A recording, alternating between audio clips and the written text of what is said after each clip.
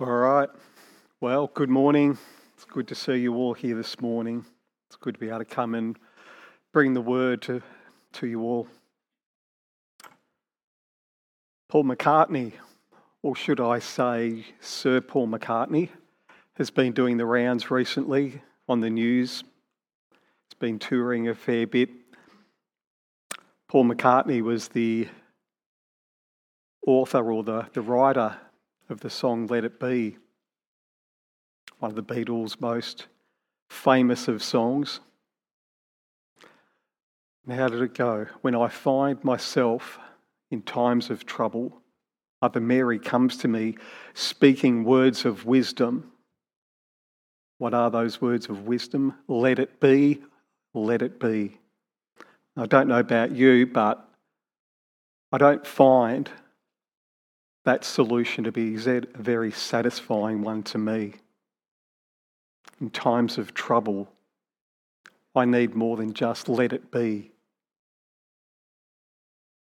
What about you? What do you do when there's times of trouble? Where do you go in times of sorrow, times of despair?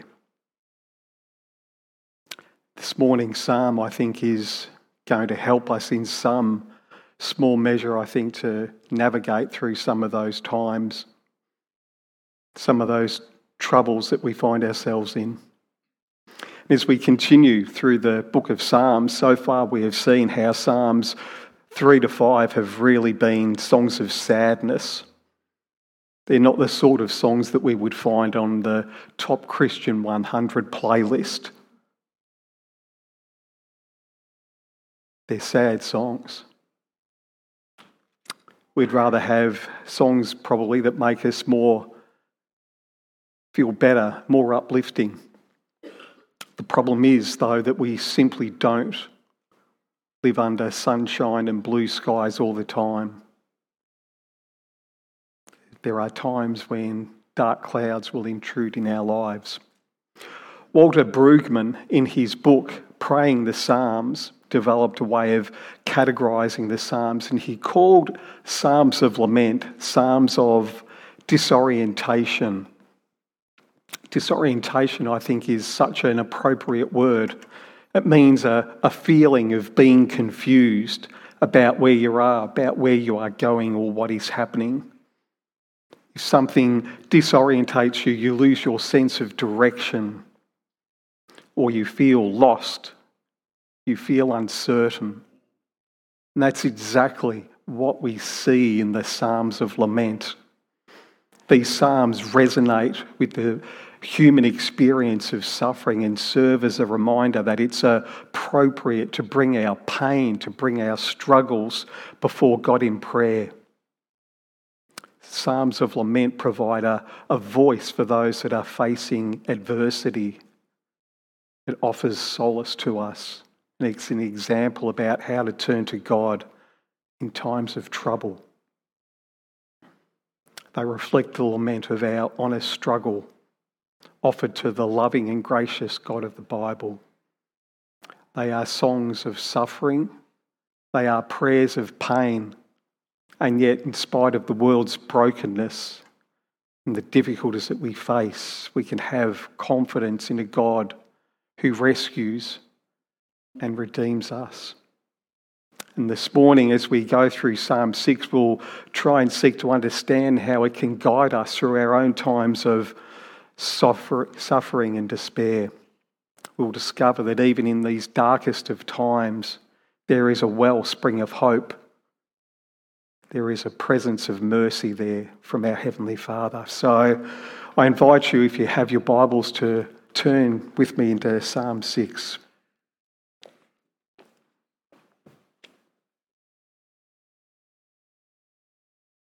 Psalm 6. To the choir master, with stringed instruments according to the Sheminith, a psalm of David. O Lord, rebuke me not in your anger, nor discipline me in your wrath. Be gracious to me, O Lord, for I am languishing. Heal me, O Lord, for my bones are troubled. My soul is also greatly troubled. But you, O Lord, how long? Turn, O Lord, deliver my life. Save me for the sake of your steadfast love. For in death there is no remembrance of you. In Sheol, who will give you praise? I am weary with my moaning, and every night I flood my bed with tears. I drench my couch with weeping. My eye wastes away because of grief. It grows weak because of all my foes. Depart from me, all you workers of evil, for the Lord has heard the sound of my weeping. The Lord has heard my plea. The Lord accepts my prayer. All my enemies shall be ashamed and greatly troubled. They shall turn back and be put to shame in a moment. Let's pray. Heavenly Father, we thank you for our time this morning. We thank you that we can come to your word so freely. Lord, we praise you for it. Let it be a lamp to our feet and a light to our path this morning. May you illumine your word to our hearts and our minds. May it help us to grow more and more into the image of your dear Son. And it is in Jesus' wonderful name we pray all of these things. Amen. Amen. Well, our psalm begins with that superscription, that little fine bit of writing above the actual main text itself, and it says, to the choir master with stringed instruments according to the Sheminith, a psalm of David. And that word Sheminith, it may refer to an 8-string harp.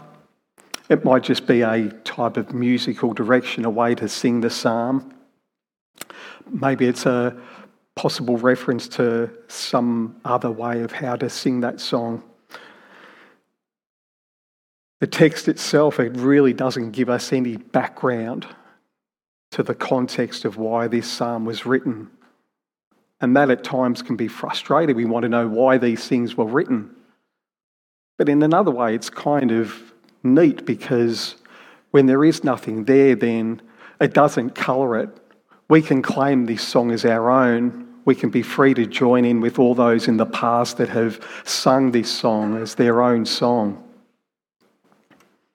So far in the Psalms of Lament that we've studied, all of David's troubles that he's had seems to have been caused by some external or some outside influence, whether it be Absalom's or some other things that are going on. But here in this psalm, the problem doesn't appear to be an external one, rather it's an internal one. As I mentioned, we just don't know the context, but many would suggest that what David is suffering is due to some unconfessed sin. This psalm has often been described as one of the penitential psalms, one of the 7 penitential psalms. So Psalm 6, Psalm 32, 38, 51, 102, 130 and 143. But in this psalm, we really don't see any of the language that we would expect to find in any of the penitential psalms. Penitential psalms are confessional in their tone.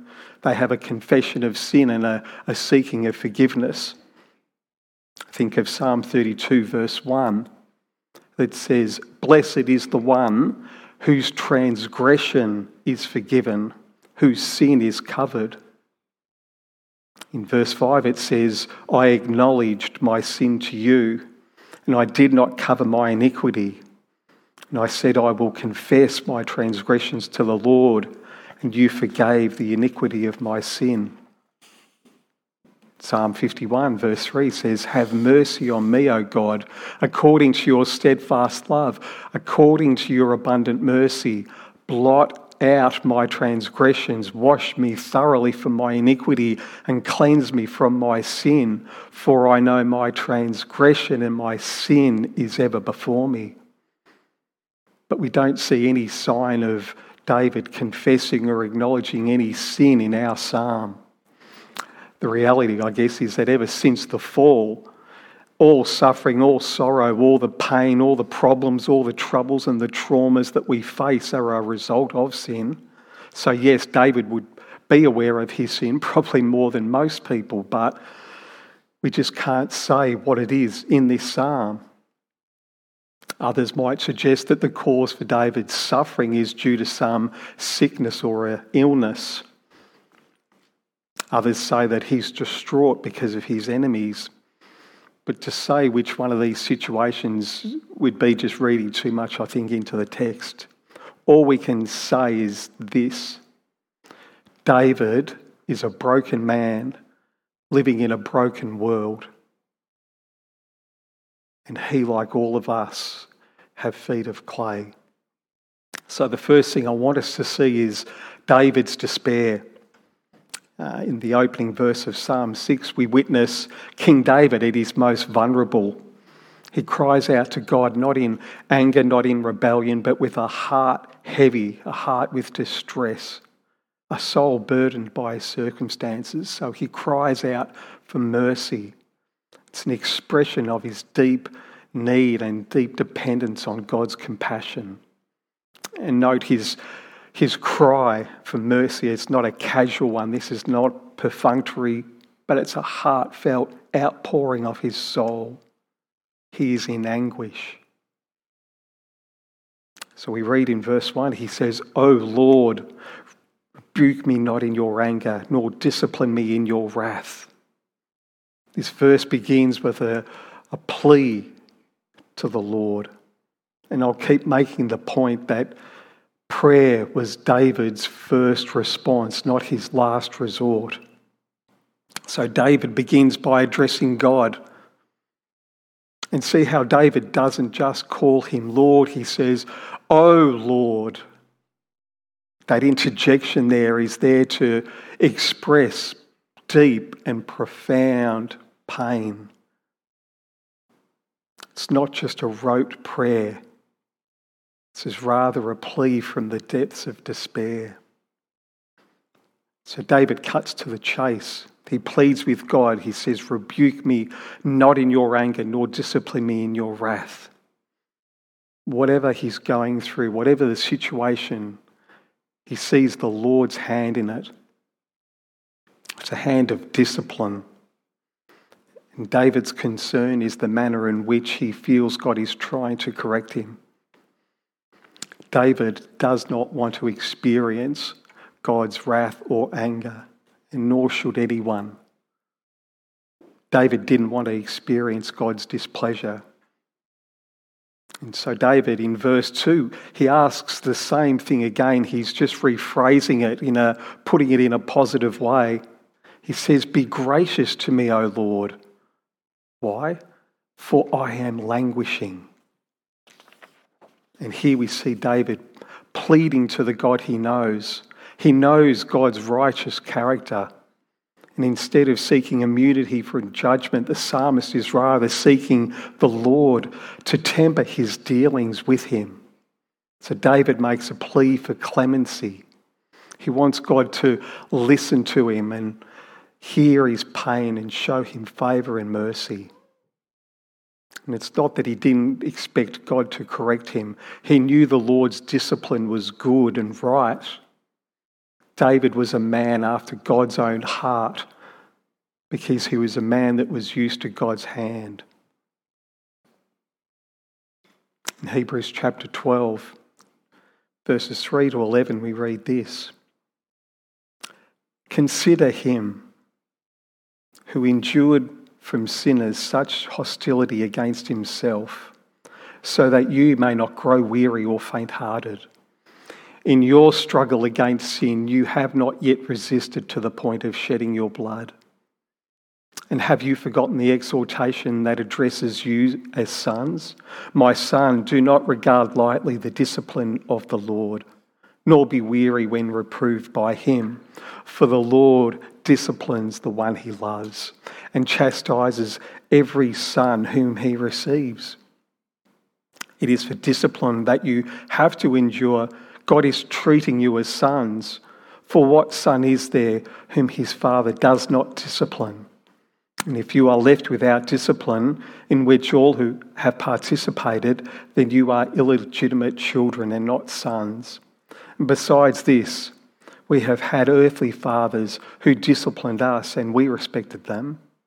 Shall we not much more be subject to the Father of spirits and live? For they disciplined us for a short time as it seemed best to them, but he disciplines us for our good, that we may share his holiness. And for the moment, all discipline seems painful rather than pleasant, but later it yields the peaceable fruit of righteousness to those who've been trained by it. Now, I think David was wise enough to appreciate God's hand of correction in his life. But I think in this instance, David is just simply struggling. And there's an important point I think we need to remember is this. God does not punish his children. Punishment is suffering, pain or loss that serves as retribution for committing an offence. Retribution has the sense of vengeance, a sense of getting even. Punishment is something negative and often painful that a person earns by committing an offence. So God's discipline in our life is not punishment. Jesus bore our punishment on the cross. No, God's discipline is that of a loving Father. So David continues, he says, "Heal me, O Lord, for my bones are troubled." And it's this verse that some people believe that David was suffering due to a sickness that he had. In fact, scientists have discovered that there's a direct link between stress and inflammation. Our body, when it starts getting stressed out, it releases all these hormones and our body goes into a fight or flight mode. And all those molecules start to inflame us and cause pain. Was that the reason why David was suffering? We don't know.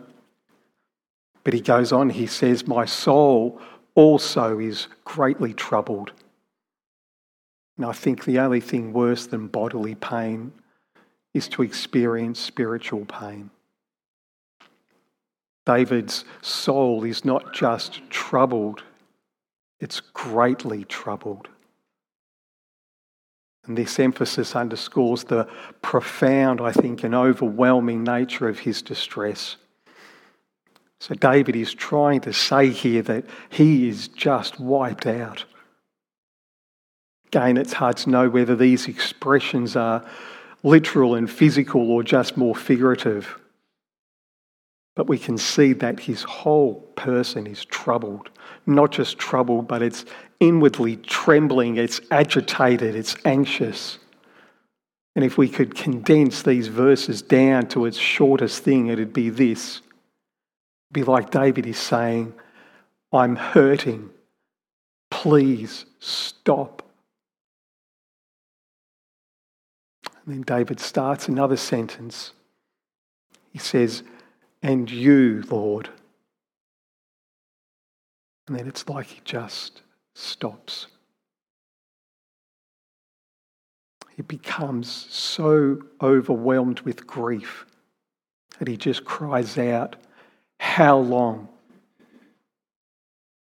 And this short but poignant phrase conveys David's sense of urgency and his longing for relief. How long? How long? That phrase occurs 130 times in the Bible. The phrase that starts off the book of Habakkuk that Andrew's starting to take us through. Why is this cry so common?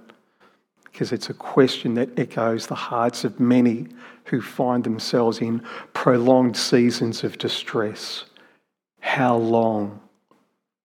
How long, O Lord, will I endure this suffering? How long until I see your deliverance? David's question of how long, it's one that many of us have asked during times of suffering and uncertainty. It's a question that often remains unanswered for a long time. But it also reflects our longing for God's intervention and our trust that He will act in His perfect timing. In verse 3, we witness David's raw honesty. He doesn't hide the intensity of his turmoil. Instead, he lays it bare before the Lord. And this kind of transparency, it's a model for us in our relationship with God. In our moments of deepest despair, we can approach God with the same honesty, expressing the true condition of our souls. So we then see David pleading for deliverance. In verse 4, we not only get to the heart of the matter, but we also get to the solution. Verse 4, it says, "Turn, O Lord, deliver my life, save me for the sake of your steadfast love." And David's plea for God to turn, I think, is really the heart of the issue. David thought that God had forgotten him, that God had turned away, that he no longer cared. David felt the absence of God. So he cries to the God he loves, turn back. Not sure if you've heard of the condition called seasonal affective disorder, often abbreviated as SAD. It's a type of depression that comes and goes in a seasonal pattern.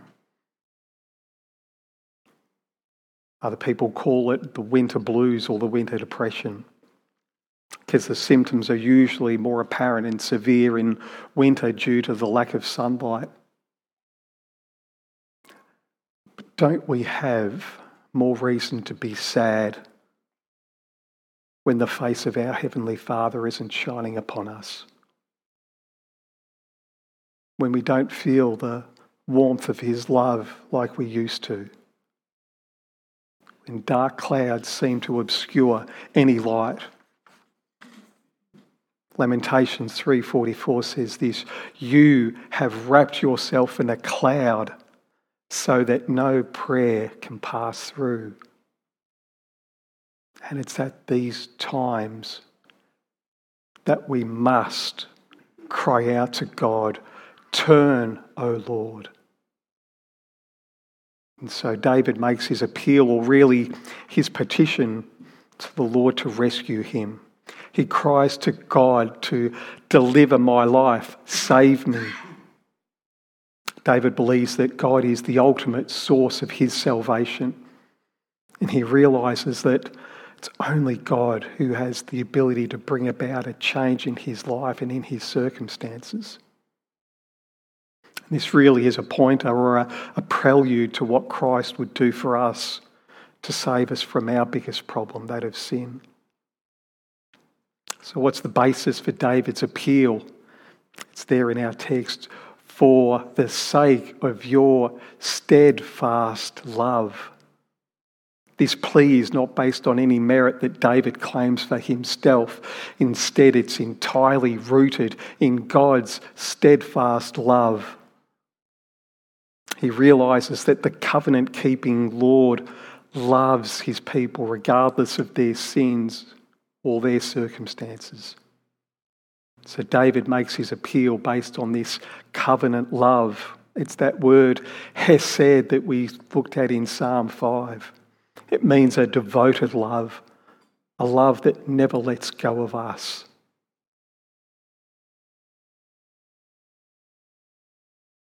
And this steadfast love,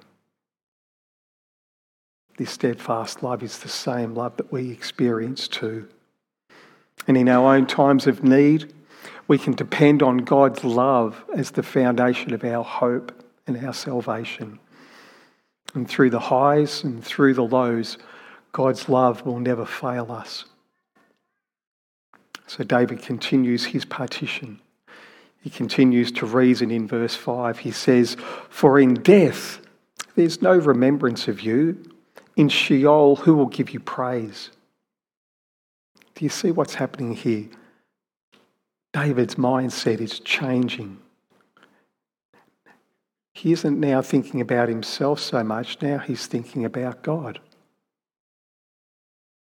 Remembrance isn't just the recollection of something. It's not just like, oh yeah, now I remember where I left my keys. In Hebrew, remembrance has more to do with the recounting of God's great deeds in an act of worship. And this is why remembrance then is paralleled by praise. And the theme of David's life was a sincere desire to praise his God. Sheol was the abode or the place of the dead. And from David's perspective, he's thinking that if he dies, whether from health or sickness, whether it's from his enemies, then death will silence his worship. And he'll no longer be able to praise the God that he loves. So isn't that great that even through the midst of his grief, he still has concern for God's glory. And he wants the Lord to deliver him, keep him alive so he can reflect on God's character and goodness and praise him for both and to declare it to others. And yet, despite all of that, it seems that things get too much for David. And so in verses 6 to 7, we see him succumb to the weariness of suffering, which is our third point. In these verses, we encounter a vivid portrayal of David's deep distress. It's marked by weeping, marked by groaning. And this emotional expression in the psalm provides insights into the human experience, into suffering and supplication. And the Bible makes no effort to try and gloss over these feelings. They're not varnished over, they're not removed, they're not rushed over. This isn't just some little side note put over there. They're there for us to resonate with during our own times of pain. David says in verse 6, "I am weary with my moaning. Every night I flood my bed with tears. I drench my couch with weeping. My eye wastes away because of grief. It grows weak because of all my foes." It's so interesting that in the other Psalms of lament that we've seen, David could sleep so easily. When external threats were coming at him, severe threats, David could get to sleep so easily. But now, the inner voices, his thoughts, his doubts, his fears prove too much for him. And we get it. We understand that this is hyperbole, this is exaggerated language. We understand that his bed and his couch didn't get flooded with tears. But David is describing the acute pain he's feeling. This is a man on the edge. And it's the case, isn't it? So often the case at night time, during the darkness, during the silence, that long watch, that the grief and sorrow can become overwhelming. So does David need to tell this to God? No. David said in Psalm 56 verse 8, You have kept count of my tossings. Put my tears in your bottle. Are they not in your book? David's psalm gives us permission to grieve openly and authentically. It teaches us that it's okay to express our pain, our sorrow and our frustrations before God. In moments of despair, we don't have to hold back our tears or our emotions. Charles Haddon Spurgeon, the Prince of Peaches, often suffered from bouts of depression himself. But he says this: weeping is the eloquence of sorrow. It is a wordless orator, needing no interpreter, but understood by all. Is it not sweet to believe that our tears are understood by God, even when words fail?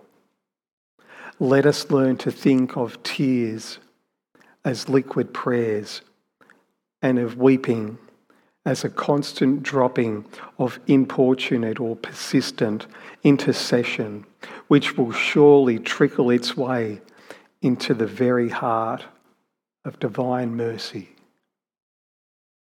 Liquid prayers. Isn't that a wonderful expression? Hebrews, the writer in Hebrews in chapter 5 verses 7 to 8 says, in the days of his flesh, Jesus offered up prayers and supplications with loud cries and tears to him who was able to save him from death, and he was heard because of his reverence. Although he was a son, he learned obedience through what he suffered. Isn't it a comfort to know that during times of sorrow that we have a sympathetic high priest, one who is well acquainted with tears? During times when you feel that no one cares or hears your cries of despair and pain, take heart. You're not alone. David experienced despair, but he knew that God was by his side. And God listens to your pleas and he sees your tears. How do we know that? It's in our next verses. It's there where we see the assurance of God's response. David continues in verse 8. He says, depart from me, all you workers of evil, for the Lord has heard the sound of my weeping. The Lord has heard my plea, and the Lord accepts my prayer. How do we account for David's sudden change in mood? One moment he's on the verge of depression, and now we see him with such bold confidence. It's right there, isn't it? For the Lord has heard the sound of my weeping. The Lord has heard my plea. The Lord accepts my prayer. David's transformation here reflects the deep assurance he has in God hearing and responding to him. David's distress has given way to unwavering confidence that God is actively involved in his situation and working on his behalf. David said, the Lord has heard the sound of my weeping. Those liquid prayers God has heard, and he hears yours too. David said, the Lord has heard my plea. The Lord heard David's petition, and he hears your cries also. David said, the Lord accepts my prayer. David was confident that the Lord had accepted his prayer. And if you are in Christ Jesus, you can have that same confidence that when you pray according to his will, he will hear your prayers also.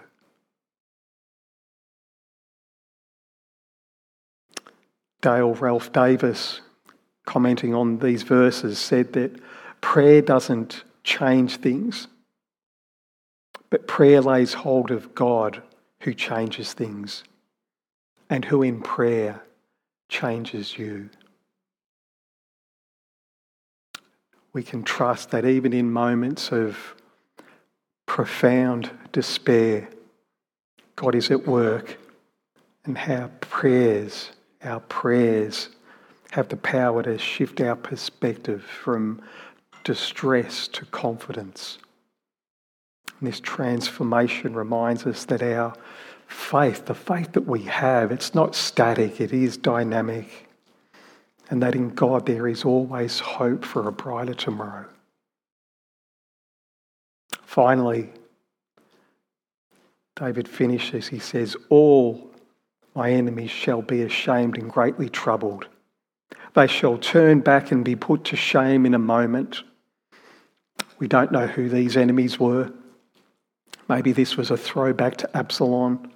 We just don't know. What we can see though, this victory, this deliverance, it's still in the future, but it will be comprehensive. He says, "All my enemies." And this victory will be swift and it will be sudden. It's interesting to note that at the start of the psalm, it was David who was greatly troubled, and in the end turns to be David's enemies who will be greatly troubled. I think we can take some comfort in knowing that our greatest enemy, sin, has been defeated at the cross. And since God has taken care of our greatest enemy through Christ, we will also have victory over the world, the flesh and the devil. Jesus promised, "In this world you will have tribulation, but take heart, I have overcome the world." The Apostle Paul in Romans 8, after listing all the troubles that believers will experience, tribulation, distresses, persecutions, famine, nakedness, danger and the sword, he exalts there in Romans 8:37, he says, "In all these things we are more than conquerors through him who loved us." So take comfort, draw strength and inspiration from David's assurance of victory.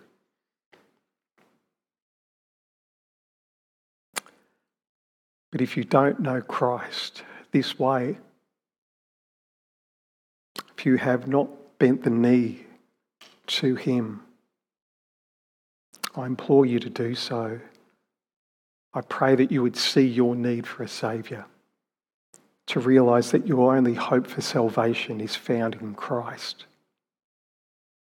Otherwise, there will be a day where you will hear the words spoken by David in verse 8, "Depart from me, all you workers of evil." But instead of being spoken by David, they will be both spoken by the greater Son of David, Christ Jesus. And on that day of judgment, he will say, "Depart from me, you workers of iniquity. I never knew you." And then you will experience verses 1 to 7 for all eternity. Your soul will be greatly troubled. You will experience distress and weeping for all eternity.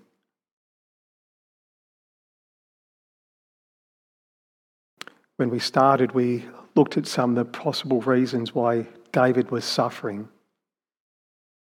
Whether it was sin, sickness, or his enemies. There is one other reason I think that we will experience suffering. Though it's not directly in the text, I think it's applicable to us. I'm convinced of this, that everyone who knows Jesus Christ as their Lord and Saviour has prayed a prayer something like, "Please, Lord, make me more like Jesus."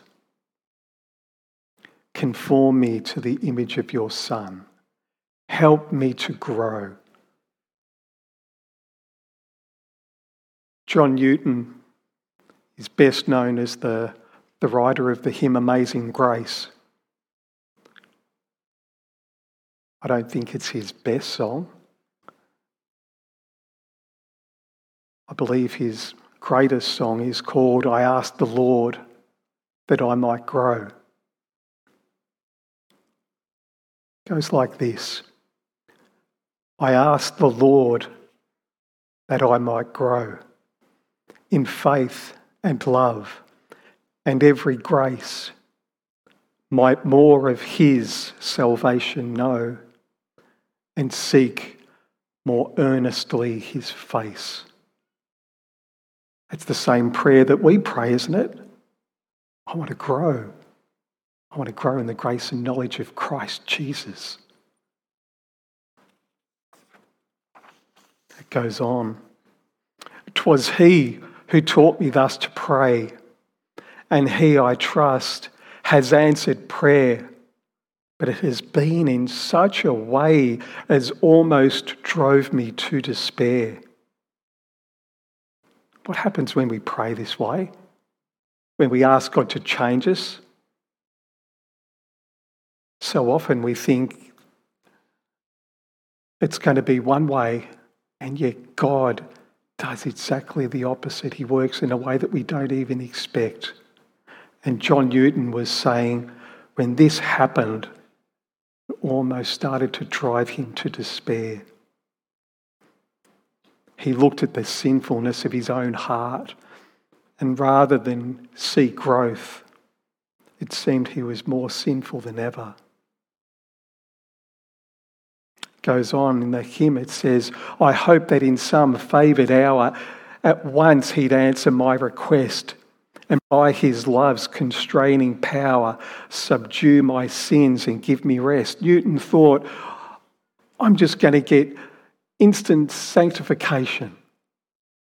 Surely God will just zap me in 1 hour. I'm going to become a better Christian. I won't struggle with sin anymore. But that's not what happened. He goes on, instead of this, he made me feel the hidden evils of my heart and let the angry powers of hell assault my soul in every part. Yea, more with his own hand it seemed, intent to aggravate my woe, crossed all the fair designs I schemed, humbled my heart and laid me low. Far from striking him with instant sanctification, God seemed to drive him to see more and more of his own sin. And it seemed that God himself was working against him. Lord, why is this? I trembling cried. Wilt thou pursue thy worm to death? 'Tis in this way, the Lord replied, I answer prayer for grace and faith. These inward trials I employ from self and pride to set thee free and break thy schemes of earthly joy, that thou may find thy all in me.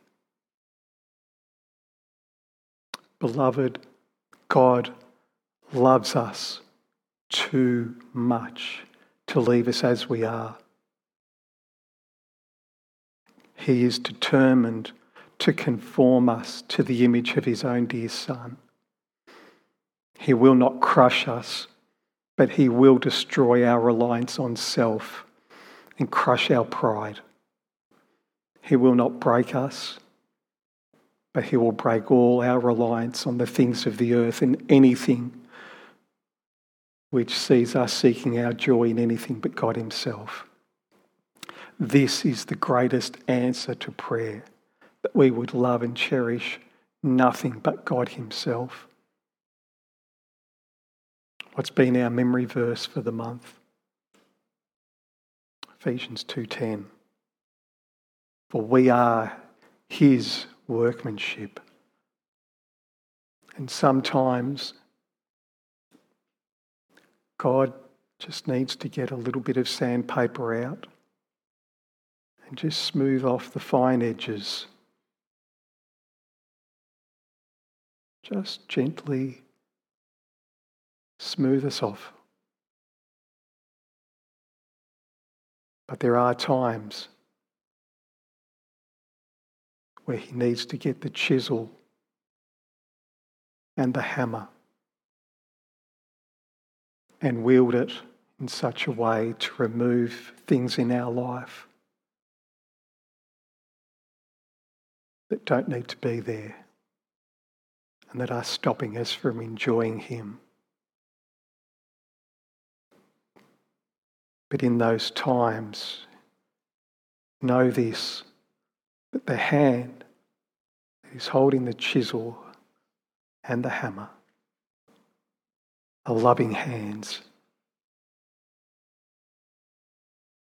Elizabeth Elliot said, "Our vision is so limited, we can hardly imagine a love that does not show itself in protection from suffering.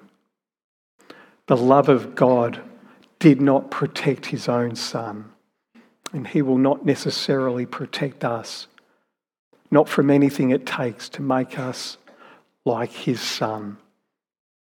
A lot of hammering and chiseling and purifying by fire will have to go into the process."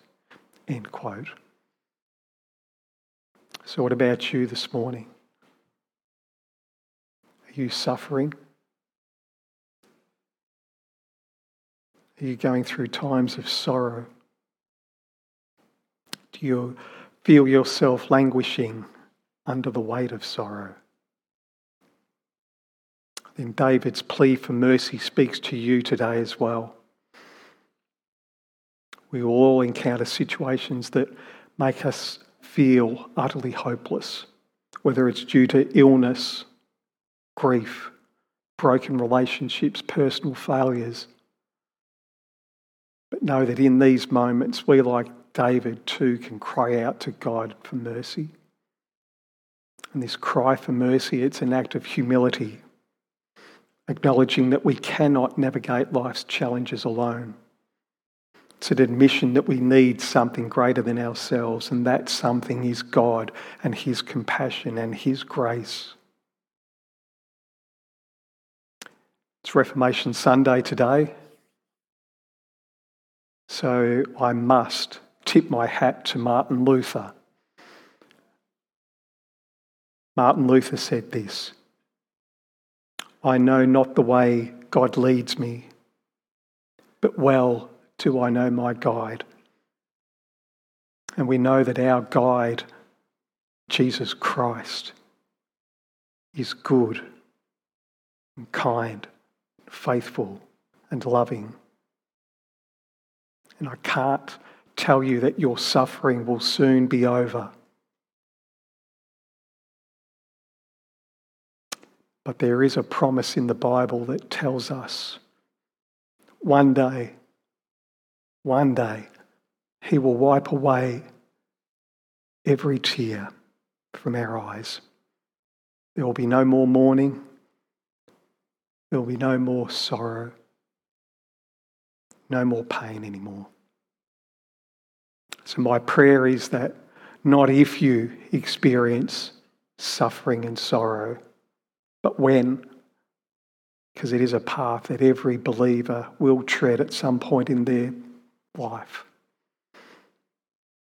You may join in with the chorus, with the multitude of saints that have come before us, that this psalm will be your song, and this will comfort you in times of distress. Let's pray.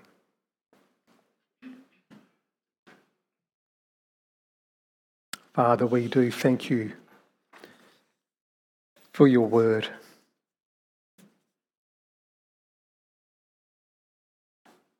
We thank you for Christ, a man of sorrows himself, one who was acquainted with grief.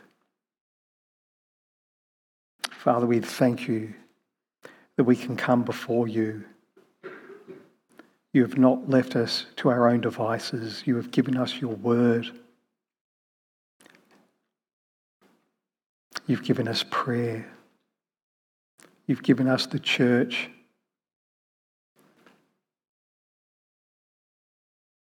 We know, Lord, that when we do suffer,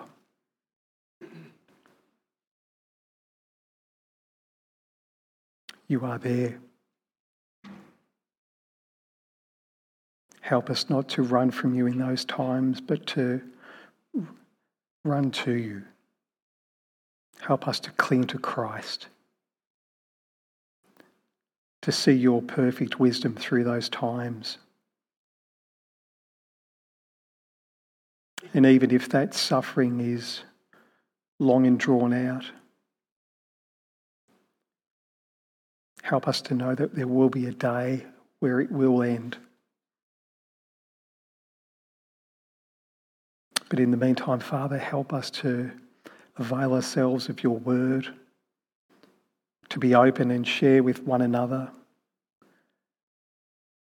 to lean on Christ, but to lean on others as well.